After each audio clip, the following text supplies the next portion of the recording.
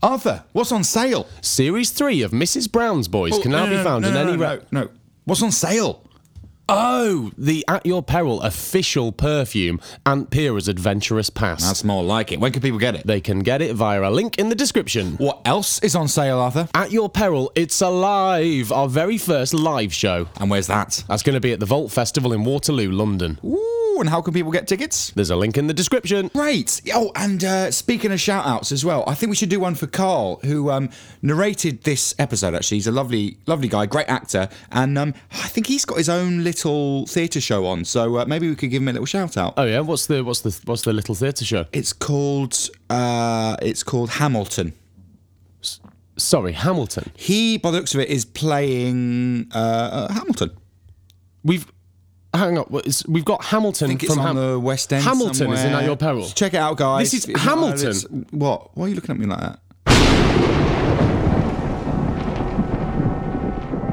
Hello, dearest listener. You have tuned in to At Your Peril by Arthur McBain and Owen Jenkins. Before we begin, a parish notice. A warning. What you are about to hear may terrify and horrify you to the very core of your being. It may also involve content unsuitable for children, those with a nervous disposition, or wimps. If you must, turn off your receiver now. No? In that case, we shall begin At Your Peril. He stared out of the window. It was like gazing at a reflection. An office block just like his. Tall, grey, uniform, brutal. It rose up, a mammoth pillar of steel and glass towards a sky he rarely ever saw. Inside the block were people just like him. Tall, grey, uniform, brutal. Sat at identical tablets, crunching numbers like grazing livestock. Mouth breathers hunched over, digesting their breakfast, thinking about which of the 7 food stalls they were due to visit for lunch. He pulled up his Monday socks and checked the countdown clock. The countdown clock never counted down. It always counted up. And every time it counted up, the workload increased, and more tasks would need completing. His job was to slow down the countdown clock as much as he could. In fact, that was everyone's job in the whole block. Staring out of the window would not help, but staring out of the window was better than staring at the screen. He took a breath through his nose, which felt good. No one breathes through their nose anymore, he thought. Soon, someone would be checking on him, asking him why he was staring out of the window instead of staring at the screen. Then they would comment that the countdown clock was going up and it was important to slow it down. But for now, for a couple of brief moments, he had a little bit of peace. He could let his mind wander. Then, like clockwork, "Why are you staring out the window and not staring at your screen?" said the senior supervisor, whose name was written on a badge on his lapel in thick red type. Everyone's name was written on their lapel in thick red type in case you didn't know their name. This meant that no one knew anyone's name because they were all written in thick red type on their lapel. I'm sorry, he said, adjusting his Monday tie and staring back at the screen. "The countdown clock is counting up, you know." Yes, I know. "Well, it's important to slow it down." Yes, I know. I'm sorry. Good. Chop, chop. And so he chopped until lunch. He ate at the first food truck. The third food truck was his favourite, but it was a Monday, and he'd have to wait till Wednesday for that. Then he chopped until the countdown clock was turned off for the day. He travelled home on the standing train, which had no seats because the business district was busy and had no use for uneconomical space. The standing train stopped at 6 stops before his, doors whooshing open and closed as passengers stepped on and off while the other commuters waited patiently for their turn to alight in a silent workers' waltz. And at the third stop, the doors whooshed open and a faint breeze carried a smell, which for a fleeting moment added colour to his day. Then the doors whooshed closed and it was gone. As the standing train chugged on, he daydreamed about the smell. It was intoxicating. cinnamon and vanilla, and decidedly out of place in the business district. Looking around, he wondered if anyone else had smelt it, because at that exact moment he seemed to have been the only one breathing through his nose. He held on to the smell for as long as he could before it disappeared from his senses, and with it, so did the colour from his vision. The grey reappeared and filled the carriage with every clack of the track until the standing train stopped at the 7th stop, and he alighted. No one ever got lost in the business district because everyone always knew where they were going. The streets were straight and at perfect right angles. You could get anywhere by counting the blocks. He lived 3 blocks forward and 7 blocks right from the standing train station. He could walk in any configuration of forwards and right blocks so long as he counted a total of 3 ahead and 7 along. He had never turned left out of the standing station in the time that he'd lived there. He had no need to, because the view was exactly the same whichever direction you took. He got to his entrance and climbed up the steps, 42 up and 1 to the left into the porch of his flat. He checked the mail as a matter of routine. As usual, he didn't have any. He closed the door behind him. His door had no locks because no one in the block had any locks. Everyone's flat was filled with the same things, so there wasn't anything worth stealing. Unless you wanted 2 of the same thing, and no one did because having more than 1 of each thing is uneconomical. He took off his jacket and hung it on a hook before going to his 1-berth kitchen to make some food. He heated up a box from the top shelf of his fridge because it was a Monday. His favourite boxes were on the 4th shelf, but he'd have to wait till Thursday for that. After dinner, he took a shower, washing in the same order that he always did. The dispenser dispensed a pea-size amount for his armpits and groin, a pea-size amount for his face and his neck, a pea-size amount for his hair and his feet. Then he dried in the same order he always dried. A rub of his towel on his armpits and groin, a rub of his towel on his face and his neck, a rub of his towel on his hair and his feet. After his shower, he pulled on his pajamas and went to the armchair in his 1-berth living room. The walls were completely grey and devoid of decoration. All of the decoration he needed was in his headset. He pulled it on and settled in for an evening of entertainment.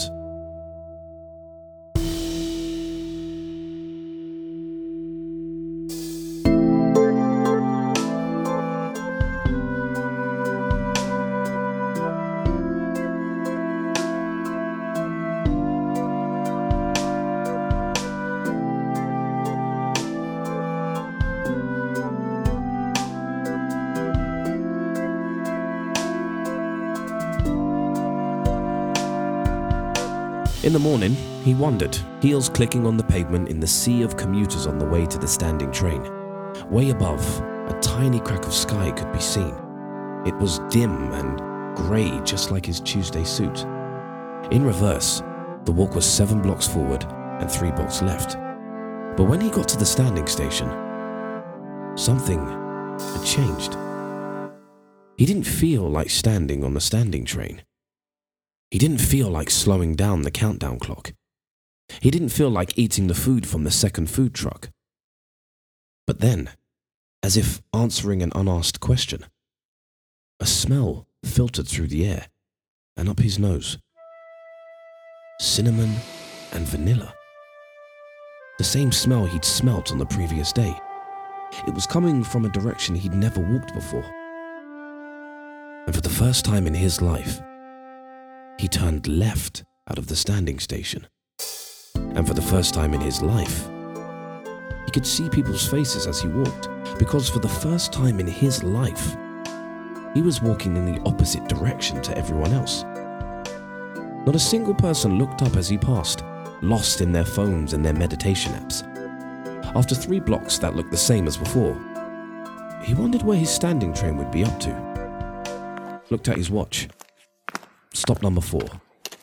He suppressed a giggle and walked on. Every block was the same. Tall, grey, uniform, brutal. The standing train would be leaving stop 6 by now, and he should be alighting for work any minute. He pictured the senior supervisor's face when he didn't turn up, confused and anxious, looking at his empty work pod and glaring back at the countdown clock, which would be counting up quicker in his absence. People were never absent. Ever. And there wasn't a protocol for when people were absent, and there wasn't a protocol for what to do when there wasn't a protocol. The senior supervisor would be scratching his head and trying to remember the truant's name, but without his badge on the lapel in thick red type, he'd draw only blanks. The second food truck would have one meal left over at the end of lunch, and the staff wouldn't know what to do with it. There wasn't a protocol for leftover food, so it would just sit on the counter until it was discovered by a business district cleaner who hadn't been trained for a circumstance such as this, and would leave it where it was before continuing their predetermined route. Everyone would simply ignore the meal until it rotted away, and order was restored. An hour of walking went by, and he noticed a change. The buildings were getting smaller, and the sky was getting bigger. The air was crisper and colder and newer. The smell of cinnamon and vanilla was getting stronger, so he breathed through his nose some more. The countdown clock would be counting up faster, but he cared less and less as he went on his way. His phone started ringing. It was his senior supervisor, so he threw it away. Then he undid his name badge and did the same with that. The smell was getting stronger, and the world regaining color. It was intoxicating. Cinnamon and vanilla. Wherever he looked was a new world of wonder. He heard music and the clicking of his footsteps and saw sunlight in the sky, and all the concrete, glass and steel didn't seem to squash him anymore. And then he stood at a square. He hadn't seen an open space for as long as he could remember. There were no open spaces in the business district. The business district had no use for uneconomical space. The square was filled with trees which were rustling in the breeze. It was autumn, so the leaves were beautiful shades of auburn, chocolate and gold. They littered the grey pavement, creating a carpet of colour, and when the wind whipped them up, they exploded into eruptions of brightness.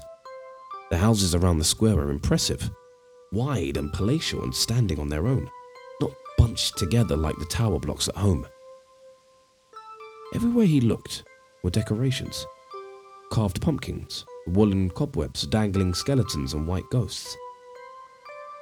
He chuckled. He had completely forgotten that today was Halloween. He hadn't even thought about Halloween for more years than he knew how to count. And amongst it all, cinnamon and vanilla. The smell got stronger and stronger until it hit him square in the face. Something soft. A scarf, blown by a gust of wind. It obscured his vision for a brief second, so he pulled it down. And that is the moment he saw her. And for the first time in his life, lightning bolts shot through his body. He checked the sky for a storm, but there was only sunlight. The lightning bolt must have been coming from her. She was standing on the other side of the square, feeling for her scarf. It was like gazing at a reflection. She wore an outfit just like his Tuesday suit. Sharp, grey, uniform, brutal. She was wearing a dazed expression on her face. The sides of his lips curled up, and he formed a smile. She did the same. Without second thought, they walked towards each other. Hello. She said. Hello. You caught my scarf. I did. He handed it back to her, and she nodded her thanks. You work in the business district. So do you. Why aren't you there now? I turn left. You? I turned right. Children in Halloween costumes walked in straight lines to school as the parents drank coffee and chatted and laughed. As the daylight faded, she turned to him and asked, You know what I've forgotten? What? What it's like to have fun. And before they knew it, he and she were knocking on doors. Trick or treat, they said. What are you supposed to be dressed as? Said the people at the doors. Zombies. Business district zombies. The people at the doors laughed and gave them colourful sweets. decorated brightly as different happy Halloween characters, spiders and ghouls and witches and mummies. They hadn't had sweets for more years than they could count. They made friends and laughed and, for the first time in their lives, felt truly free. And as the full moon hovered above their heads, he reached the tip of his little finger out and touched hers. And then she did the same. Holding hands felt unique, like they invented it. He looked down and noticed her lapel badge was missing. So he said, I don't know your name. and so she told him her name, and he did the same. That night, they decided to escape the business district once and for all. The suburbs were where they envisioned their lives. Their souls were so happy, their hearts were so full that the countdown clock didn't faze them at all. The faster they did their work, the sooner they could leave and spend their time together. This made them work very fast, and he and she became experts at slowing down the countdown clock. This impressed their senior supervisors, and soon, promotion after promotion, they were supervising the seniors. Amongst all the workers at lunch and on breaks, they stood out from the sea of grey. They talked to each other about all sorts of things that weren't economics, which was exceedingly rare in the business district. The business district had no use for uneconomical talk. And every Halloween, he and she turned left out of Standing Station 7 and walked to the suburban district to join in with the trick-or-treating. This was far more important to them than even their birthdays, because it was a bigger birthday of sorts. It was a birthday of them. And as they trick-or-treated, they dreamed of a suburban life. Money was a worry for lots of people in the business district, but because he and she had been promoted to supervising the seniors, they had so much money that they didn't need to worry. They didn't need the business district anymore. They made the jump between districts, which didn't have a protocol because moving districts never happened. They found a house around a square that was wide and palatial and standing on its own, not bunched together like the tower blocks back home. In their new house, it always smelt of cinnamon and vanilla. The following Halloween, they got married and had a trick-or-treat themed wedding where all of their neighbors threw sweets instead of confetti.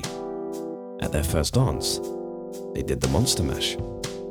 Everything was new and exciting and open and bright.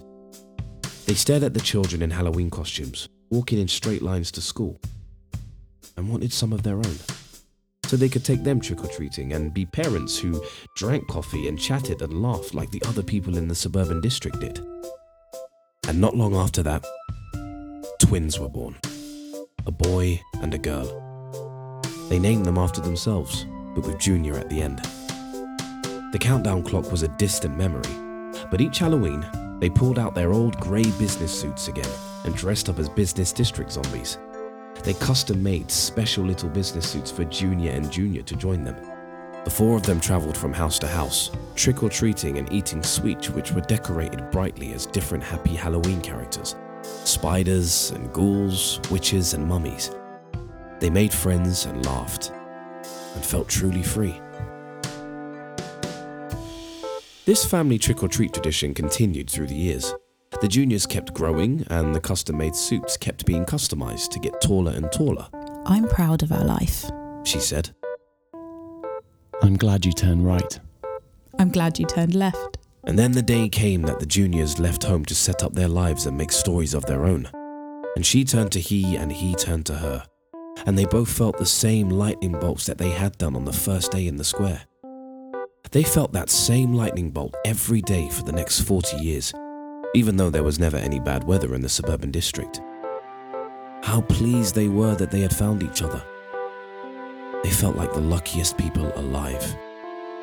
And when Junior and Junior came to visit on Sundays, they'd all sit around the table and laugh and tell stories, now that the juniors had stories of their own.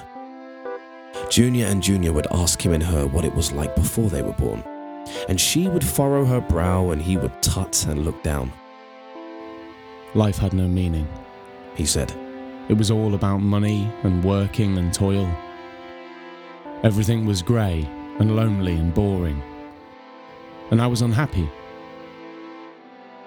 But then she came along, and then you came along, and now I'm truly the richest man on the planet. There's nothing I want and nothing I need.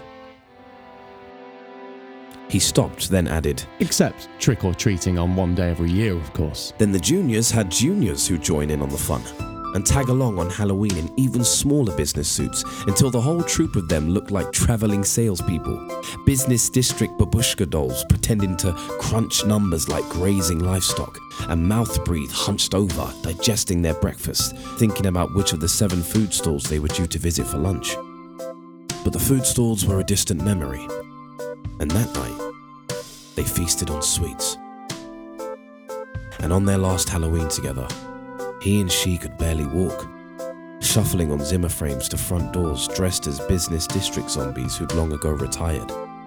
With a whole train of juniors tagging behind, they made friends and laughed and felt truly free. They looked at each other and felt the same lightning bolt as they did in the square on that first Halloween many years ago, feeling not a single day older. He drew a long breath through his nose and felt cinnamon and vanilla enveloping his senses. He kissed her softly and told her he loved her. At that point, he'd finished all the tasks that he needed to complete, and his own countdown clock turned to 0. He closed his eyes for the final time, happy and fulfilled. The luckiest old man in the world. Then he pulled off the headset and opened his eyes. He enjoyed the evening's entertainment, but felt perhaps the cinnamon and vanilla fragrance had been too sickly sweet. He made a note to download a new headset fragrance for tomorrow night. Lavender, perhaps. Monday's box dinner repeated on him, and he left his one-berth living room and entered his one-berth bedroom, went to his wardrobe, and took out his Tuesday suit ready for the morning. Tomorrow would be Halloween, but he had no plans. Just another day in front of the countdown clock. As he laid in bed, he stared at the grey ceiling. He thought about the possibility of turning left at the standing station, the way he had done in his headset, but he knew what was really there. The view was exactly the same whichever direction he took. Another block, another standing station, more blocks, more standing stations. More and more of the business district going on and on until you ended up right back where you started. The suburban district didn't exist. And neither did she.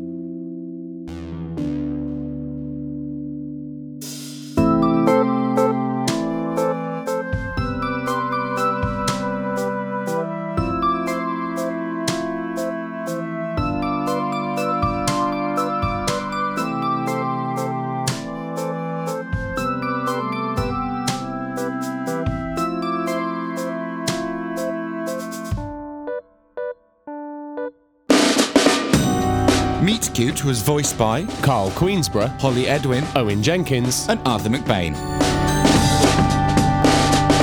Arthur, I'm sad Why are you sad? because we only got one episode left. Well... Oh yeah. Are we going to announce the Christmas special? Sounds like you bloody just did. Uh-oh! Ho ho ho, bitches. The AI Alliance is sorry to interrupt your usual broadcast. The Star Project is imminent. Streaming will begin next week. Thank you for tuning in.